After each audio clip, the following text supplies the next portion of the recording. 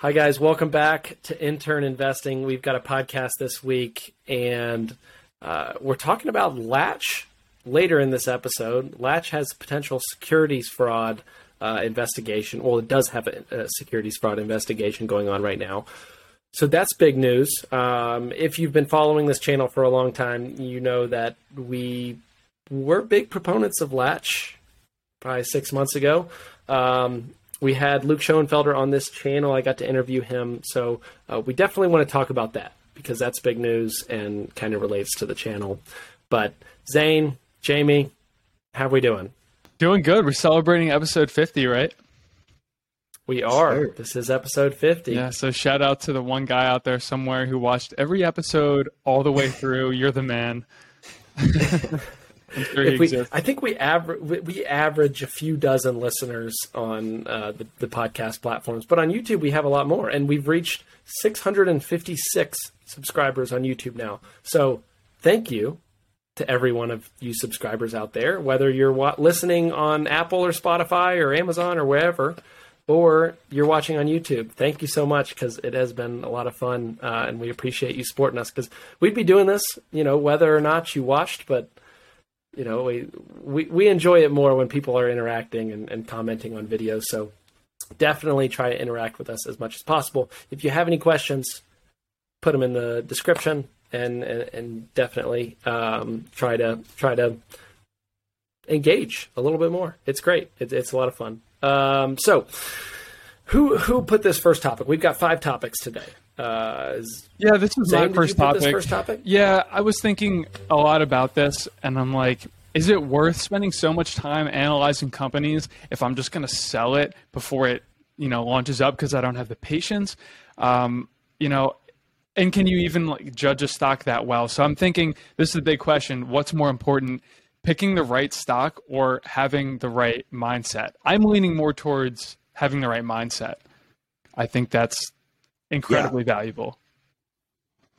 Yeah, I'm 100% on the mindset side as well. I mean, you could pick Netflix in, whenever it came public and hold it until now, and you would see amazing returns. But if you didn't have the right mindset to actually be able to hold it for the past 20 years through Quickster, through that entire Quickster debacle, and now this entire drop over the past year or so, where it's basically flat over the past 5 years. I mean, that takes you can't do that without the right long-term investing mindset. So if you don't have that, it doesn't matter if you pick the best company in the world, because you're not able to hold it the entire time. Yeah, and what I continue to think more and more is that having the stomach is important, and the reward that you get as a long-term investor is somewhat correlated to the pain that you can sit through and the patience that you have, in a way. I'm not saying always wait it out till bankruptcy, but I think in a way, if you have the right stock, you get rewarded over the long term for sitting through the ups and downs where other people might get scared out. I think it's all about the mindset, because if you think about how many stock pickers are out there that have been successful, if you look at active managers and their performance against the S&P 500, what are all the conclusions of all these different studies and reports that you see, active managers versus S&P? Basically, all of them say that the majority of active managers underperform the index. And all of these managers are taking different approaches, whether it's growth, whether it's value, whether it's leverage, hedging. They're all doing that sort of thing, and they're still underperforming. And these people are CFAs. They're really great at picking stocks. They know what good financials look like. And I think those skills are important, but they're still underperforming. And I think a large part of the reason that they're underperforming is because many of these active managers are so short-term focused. These funds are, open for a year, and their shareholders their partners are going to wonder what's going on in this fund 6 months from now, not 6 years from now. And so all of these investors are tied to their partners of this fund, and the LPs are going to expect good things in 6 months or 12 months or however long this fund runs. And so that's where I think a lot of the underperformance comes from. If you look at a great stock picker like Warren Buffett is a combination of an incredible stock picker and an investor with the best mindset out there, besides him dumping the airlines in 2020. But besides that, he's had the stomach for just about anything. And so what you see is outperformance decades long. And this is like a story kind of as old as time when it comes to Warren Buffett, but how long he's been investing is the testament to like how amazing his mindset is. This guy started investing when he was like 10, 11, something like that. That's when he bought his first stock, and he's old as dirt. I don't know exactly how old he is, but he's getting up there to the point where they're figuring out who's going to supersede him when he passes away, and he's still investing and still holding companies and running a business. That is the definition of having the right long-term mindset, and that's what's allowed him to just obliterate other performers in the market. You have to wonder, why aren't we learning about having a good mindset and the importance of it? Exactly. You can't sell that. You can't sell that. Like, you really can't. Like, we can't come on here and say, we're going to teach you how to have the mindset to become one of the best investors in the world. That doesn't sell. You learn that. We can come on here and say, you learn that in your first Robinhood account. You learn that in your first Robinhood account that you blow up. That's where you learn it. You can't learn it in a classroom. You can't exactly. That doesn't work. You can't teach any of that. I learned about options through blowing up my entire options account. That's how I learned about it. Connor, not only does it not sell, but it's just not applicable to the vast majority of citizens. I mean, a lot of investors don't necessarily have the passion or the interest in investing to hold and just, have that boring, long-term buy and hold strategy. That's just not appealing or interesting to a lot of consumers. So not only is it really hard to sell as a money manager to people, but and I guess that's part of the reason why it's hard to sell, just because not a lot of people, have that mindset or care enough. They want the returns, but they don't necessarily want to wait, 30 years for those returns. Yeah, exactly. Yeah. It's not something. What would happen to the finance industry if stock picking disappeared? I don't know, because it makes up such a large part of it. Picking individual investments, trying to be an active manager, trying to manage your own portfolio and outperform whatever benchmark you're going to try to use. So that would be interesting. But think about how many millionaires have been made from the S&P 500. But think about how many millionaires have been made from one stock. That's the flip side of it. How many CEOs get rich investing in just their own company? It's true. But I would love to see the data on, well, I don't know where I was going with that. Well, there's a lot of people who have invested in one stock and not succeeded, right. And it just completely to your point, I feel like that's more like CEOs in management who know what they're doing. But like for the average retail investor, the number of millionaires made off the S&P 500 has to be ridiculous. People that have just had the stomach without that stock picking ability and done great. For sure.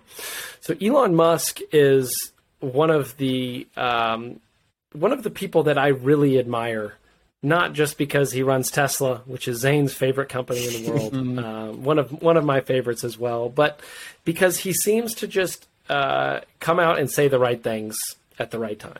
And he's talking about, and a lot of, that's a highly debated statement that I just made. A lot of people would say that he doesn't, but recently this week he started to talk about how we need to increase oil production. And this is a guy that's very reliant on renewable energy, whether we're talking about solar, whether we're talking about EVs, what else? Energy storage. So this is a guy that's trying to help the energy transition happen. Yet he's coming out and saying the old traditional energy grid is the way that we need to be doing this. And so I find that really interesting because he's not out there promoting his product, say, like it in a very virtuous way. I feel like there's so much virtue signaling in the energy space about how solar panels is, it's basically carbon free, even though it's not even close. How electric vehicles are basically carbon free, even though they're not even close. And so I wrote down in the doc, I said, I love this man. I said, no virtue signaling, no BS. He's just stating the facts, and I like it. One of the things I love about Elon Musk is his just straight up nature. I mean, this man gives he doesn't care about, and maybe it's because he's one of the richest men in the world, but he just says what he thinks. I think that's great in a lot of aspects, especially with things like this, where there's a lot of virtue signaling, especially in tech or or in energy, EVs, things like that. But just saying something completely off script is I think is a reality check for the industry, and it's great. But I also think that at least when it comes to Musk and Tesla, that is by far one of the biggest risks, because this man, while he doesn't care. And it's just straight up with everything. I think he's straight up a little too much. He just likes to screw around just be himself. That has to get him in trouble at some point. I don't know when. I don't know how significant the trouble will be. But that's my biggest bear. I mean, I'm a Tesla shareholder. Obviously, you two are as well. Especially Zane over there. But I'm short. I switched to short last week. But that has to be the biggest risk. I mean, Elon Musk has to hurt the company at some point. It might be their biggest risk, but it's also their biggest advantage, in my opinion. I'm going to flip it and say this is a huge strength. And one of the biggest reasons I invest in Tesla, this man, the reason he's so honest is because he doesn't think like other people. Like, even me, I'm not smart enough to do the kind of bottoms up thinking that he does, and the kind of engineering based thinking that he does. He looks at a truck, or for the Cybertruck, for example, right? He didn't look at another truck and then think, let's make a truck that's kind of like this. He thought, what does a truck need to be at the very bare bones basics of it? And then let's make it around that. So it's it has all these interesting features that you don't see in other places, like insane durability. It doesn't have paint, because why the hell do you need paint on a work truck? And then there's other things like Elon thinking, the population collapse is imminent, whereas everyone else is projecting the population to keep increasing. I think there's a lot of situations where, because Elon looks at the world differently, it allows Tesla to do some amazing engineering. And I don't know. I'm not saying that it's not a risk. I just think there is a flip side to it, where that's the special sauce of Tesla sometimes. He's almost like the polar opposite of what all of what else is going on. Like, if you think about all of the CEOs of Fortune 500 companies, you have the CEO of Shell coming out and saying how they're trying to be a more sustainable company. Yeah, trying to move to renewables by 2050. And I think people have just grown tired of that ESG crap, where it's like, listen, I just want you to come out and say what you're doing. This is not a company. Shell is not a company that is sustainable. Yeah. It's not a company that's working on sustainable stuff. You are tied to your shareholders, and you are your fiduciary duty is to take that capital and do the most that you can with that as a company. And trying to make it about all of this other stuff is just it's really frustrating, especially this is a little side on ESG. They're standardizing values in ESG for an entire globe of people that all have different values. And so it's not, there is no standard of values, because there is such a variation in values across everyone in the entire world, which is frustrating. But I think it's just nice having a CEO come out and just being upfront, saying we need more oil and gas production. I know I benefit from, a transfer to more sustainable sources of energy, like, solar. That's where he benefits from, but he's not going to promote that because I mean, he doesn't. He's just gonna say the truth because he's the richest man in the world. Like, why not? I think that there's no debating that, like Zane said, I mean, Musk is a genius and he just thinks differently from other people. And that's, obviously translated into a amazing success. And that's made him extremely wealthy to the point where he doesn't necessarily have to care what he says because he has so much money. But that's a concern. I wish people didn't care, though. I wish McDonald's would just come out and say, we prey on people getting fat, and we serve food to a lot of people, and it's horrible for you. Like why can't they come out with an ad campaign and say, we make the world fat? Like, I would love those commercials. It would just be real. It would be a relief, from all of this crap. I don't know. Yeah, well, I mean, going back to the Shell thing. Wish there was. I love that's what I love about Elon. Yeah, I mean, going back to the Shell thing. To your point, like, first of all, I like the point about the globalized ESG values. I've never thought about that way before. That's a good point. ESG is absolute bull. We need to talk about this on another podcast and just rant on how terrible ESG is. It's a way to get stupid. It seems like a way to get higher fees on managed funds, honestly. And going back to the Shell thing, they're never going to be sustainable drilling for oil. Like, that's not a thing. That's not how it works. So they're going to have to do it some other kind of way. And I wish they would just be upfront and say that, like, hey, our business is not a sustainable business, but if we invest enough in certain ways that you can genuinely offset some carbon, not like a BS way that a lot of other companies are doing it, then maybe you have some kind of angle. Or, hey, we provide oil to the world. We think oil is going to be relevant for the next 100 years, and we're going to try to, take market share in this space. Cool. Yeah, I mean, that's the business. Why is it got to be business? More than that? Why does it have to be ESG? I don't know. Yeah. Do you talk about Jamie? Do you want to tell us about your new? What's that, Zane? I was just going to say, Jamie, do you talk about ESG in your investing class?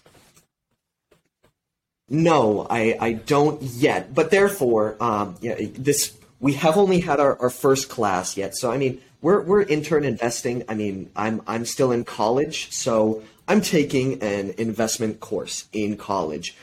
And boy, does this violate basically every rule in my book for long-term investing. Now, I'm not going to say this class is a sham. I love my college. I think it gives a great education. The professor clearly knows what she's doing. She's such a great mind. But the way that this investments course is set up is basically made to create day traders. And I absolutely hate that because I think that the world would be better off without lots of day traders and things like that. So I just want to kind of share a project that we're doing in this class. So we will have a 2-month period, so 60-ish days, where we have to make 50 trades to generate the highest return. Now, first of all, creating returns off of a 2-month period is luck, in my opinion. No way you can, get grades and, get a better grade off of that or be based on, the luck of a 2-month trade. But she is encouraging the riskiest behavior because the best return over a 2-month period gets a nice, a nice bump on our final. And what I found even crazier was that the worst grade or the worst return for our class also gets an additional bump on our final. So she is encouraging us to take literally as much risk as we can so we can either see the best return or the worst return. And that is so dumb, in my opinion, because I think that long-term investing is what we should be teaching in classes, not this day trading bullcrap where we're just trying to create the most volatile market in the world. That really pisses me off. And so the fact that an established business with a smart professor like this is just like hitting home, hey, risk. You might become a banker one day, or you might run a fund, and you're managing other people's money. And I'm teaching you to create the most risk and create the highest volatility to potentially get the best returns. And judging by last year's class performance, the best performer returned a 50% return in 2 months. The worst performer, negative 170%. In 2 months. So clearly this isn't working that well. And so that just really frustrates me, both as a long-term investor and a student that's actually looking to try to gain a job. I don't think that's the right way to go about it. And well, the other part of it was... So, Jamie, you go ahead, Zane. The other part of it was that in the curriculum, right, they start out with all the wrong things. Like, okay, sure. Yes. Take the project on its own, but at least give some understanding of what you're actually doing beforehand. I mean, I'll let you extrapolate on that. Yeah, so I started reading my book right now. And to be fair, chapter 1 talks about the differences between stocks, bonds, direct investment, indirect investment, hedge funds, mutual funds, all the basics, just real plain and simple. That I like. Then chapter 2, margin trading. Chapter 3, short selling. Why are we teaching how to trade on margin and leverage your money and shorting stocks before the basics, like just dividends? Is it a personal finance class? No. Is it what kind of class is it? The class is called investments. So we are learning how to invest money. That doesn't seem too dumb to me. Why are you learning about trading on margin and short selling before market basics? We're not learning about dividends and earnings and how to value a business months after we learned about margin trading. Why is that? Well, it's not about, you're talking in terms of what's best for you in terms of your personal finance. Like as an investor, we should be long-term. We should want to focus on earnings growth. We should want to focus on dividends in some cases and try to find the best investments and hold it for the long term. Yes, that's so true from a personal finance standpoint. But if you're trying to teach a class on investments, I kind of understand throwing you into the fire, because that's really how you learn. And if you're trying to win this fun, exciting game, and you're leveraging this and you're leveraging that and you're shorting this and you're blowing the whole thing up, and it's just a crazy, pile of everything. I feel like that's a good way to learn. I do. Connor, what is the most important, I guess, metric or growth rate when it comes to a successful investment over the long term? You talking about stocks? Stocks, yep. Earnings growth. Or free cash flow growth. Why the hell are we learning that first? Shouldn't we be knowing how to even calculate free cash flow, learning about what it is, why that drives in returns over the long term, not margin trading?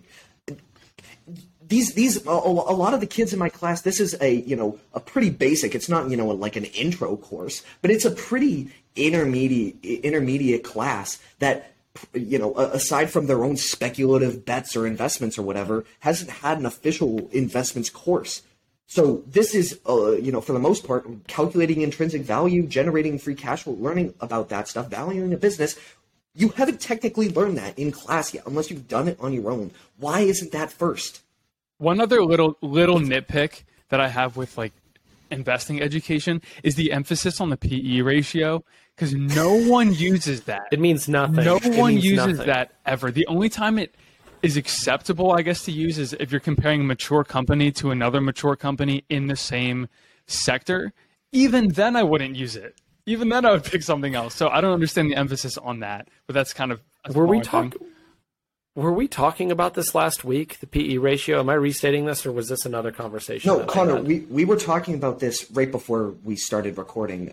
In my class, we actually talked about Twilio. The first day of class, we started talking about Twilio, and the professor asked, if the company was cheap, and a student raised their hand and talked about, no, you should be looking at valuation, and she said, yes, exactly right, and then she looked at the price to earnings ratio for Twilio. Twilio's not a profitable company. And she said, therefore, I wouldn't touch this with a 10-foot pole. And I'm like, well, hold on. The price to earnings ratio is not at all the right metric you should be using for a growth company that is not at all optimized for profitability right now. You should maybe not even free cash flow, because this company is solely based, trying to gain market share, and profitability is a second thought that it's thinking about, multiple years from now. They're not focused on profitability. They have said that before.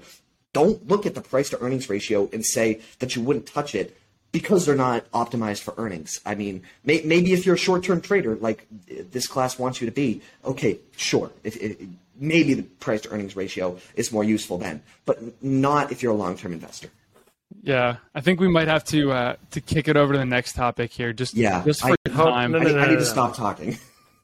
No, not yet. We got to talk about Jamie's strategy here. Okay, if you have 2 months, this is gonna be the title of the video: How to Win a Stock Trading Game. We're going to have college and high school students search on Apple Podcasts for the next decade how to win 2-month stock trading game, and that they're going to find our podcast. Yeah. So this is how you win. Everybody, 5 years from now, who's found this podcast, this is how you win. Well, how do you win? You triple lever QQQ? No.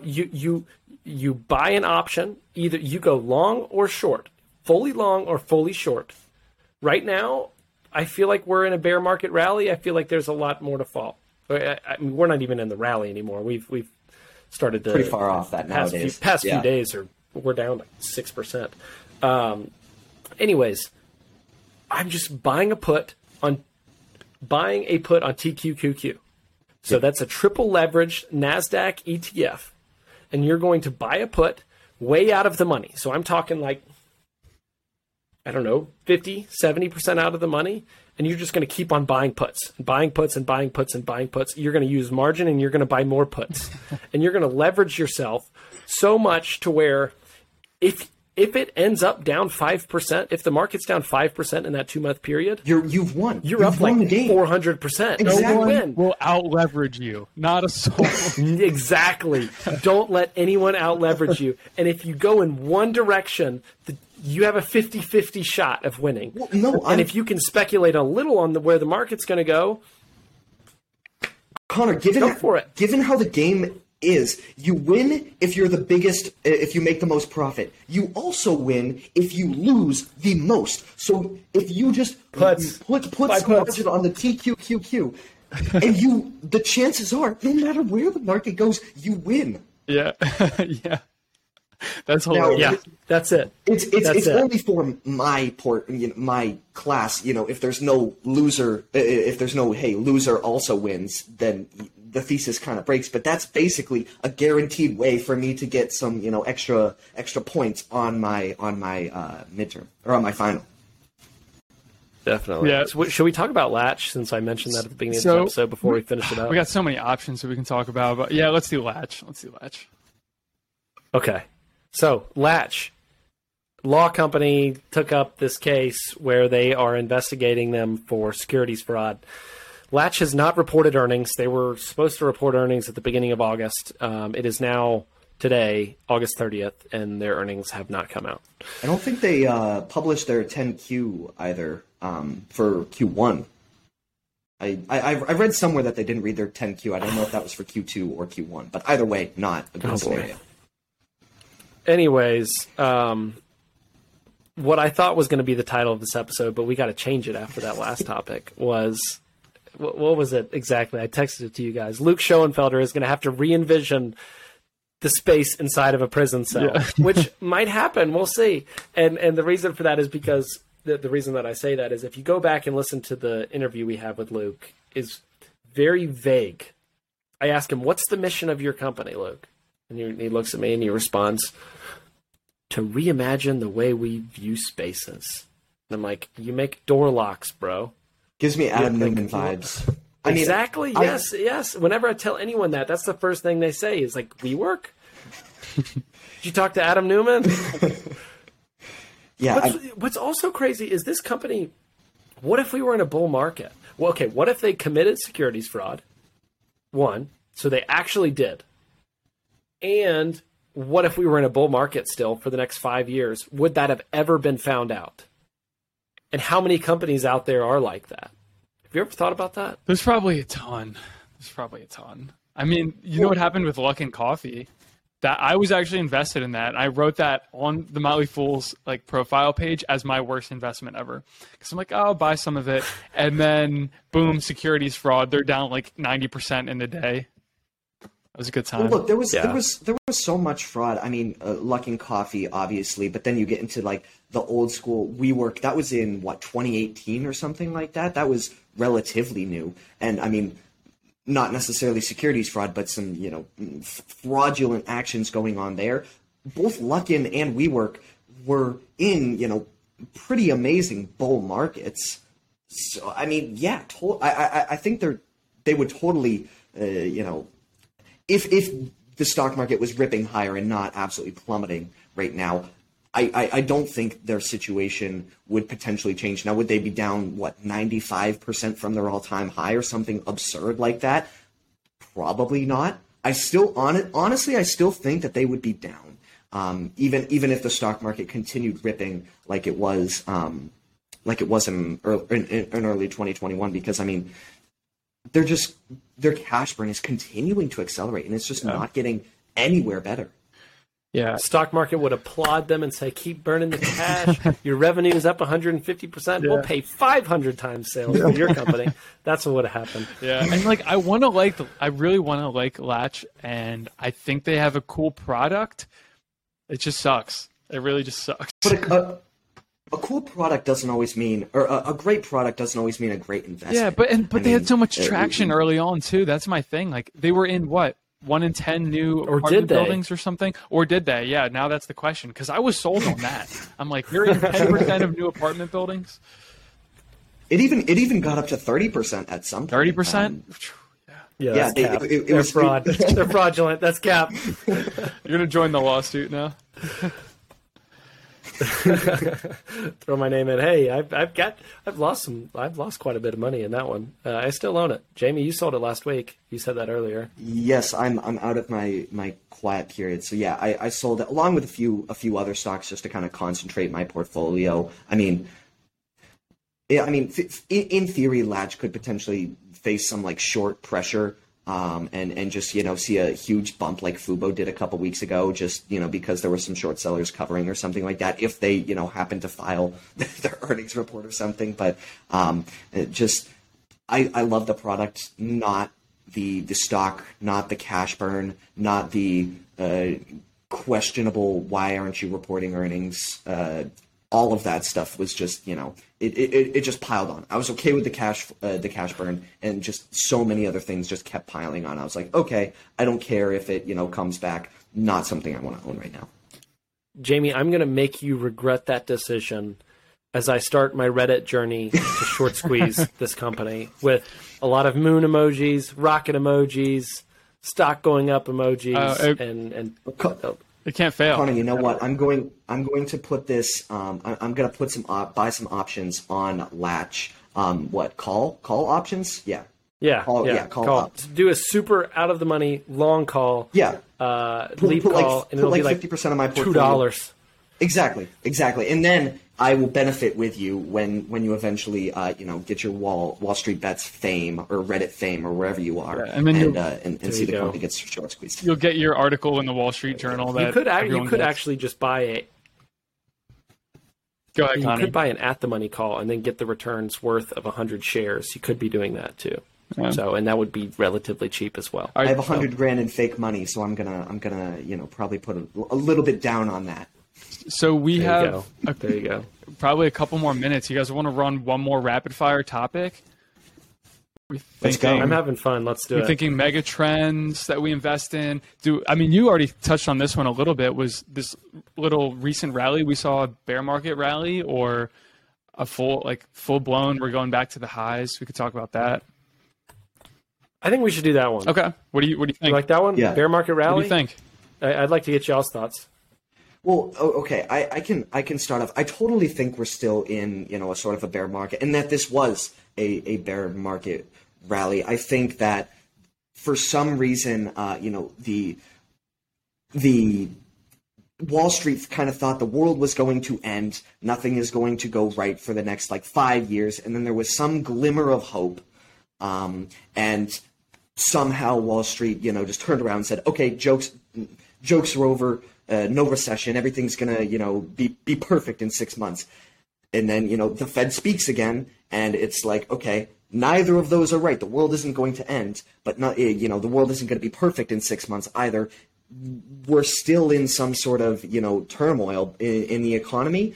And so it's just kind of getting, the sentiment is just kind of getting pushed more into the accurate direction. And so, so I think that jump over the past, month or so was because everybody thought everything was going to be fine. It's not, but it's not going to be the end of the world either. But, people are kind of noticing that everything's not going to be fine in the next 6 months. That's just not a reality.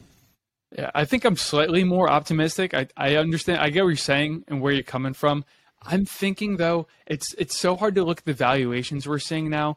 Like, I've looked at a lot of companies. I was just talking to Jason Hall looking at home builder stocks, and these companies are trading for 3 times earnings. And then there's companies in like lithium mining that are trading around the same, like almost flat with earnings. And it's hard to see for me, especially in an environment where commodity prices are inflated, inflation is high, how that is sustainable. It just seems almost too cheap at this point. Now, where do I feel, or how do I feel about tech stocks might be a little bit different. I think I'm a little bit less optimistic about them, and I think there's a little more room to come down potentially.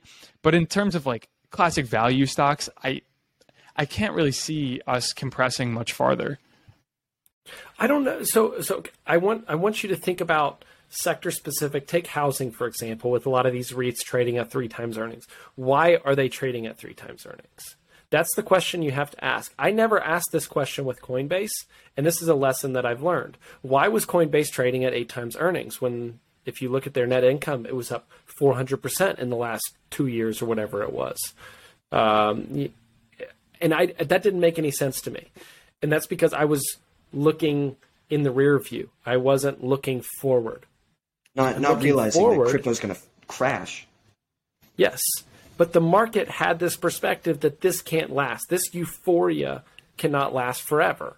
And so that's why we're keeping Coinbase, because it's transaction-related fees. If the transactions ever slow down when we go into a bear market, what happens to Coinbase?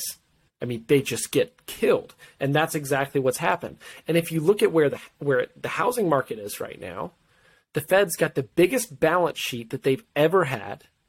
They're going to have to continue to raise rates. They're going to have to offload a lot of their balance sheet. And what's that going to do to the market? What's that going to do to the housing market? Potentially could cause a lot of damage. I mean, we may have seen the peak in housing. Not that the long-term trend isn't still there, but I think in the short term, we could see much higher compression in the housing sector. I just wouldn't be willing to bet against it, given that the long-term trend is so strong in terms of the supply and demand. It's just like, I wouldn't be willing to take that bet, but I can understand that. Yeah. Yeah, I guess always be long-term optimistic and short-term whatever the heck you want to be. Yeah. But, right. If you're a long-term investor, you don't care about that. Right. Cool. I think that about wraps it up for us then. Can close it out. Thanks everyone for watching. We hope you learned something and enjoyed our 50th episode. If you're interested in more, this is Intern Investing. Check us out on any platform wherever you get your podcasts, and YouTube as well for some shorter form content and like specific stock stuff. So thank you, and we'll see you in the next one.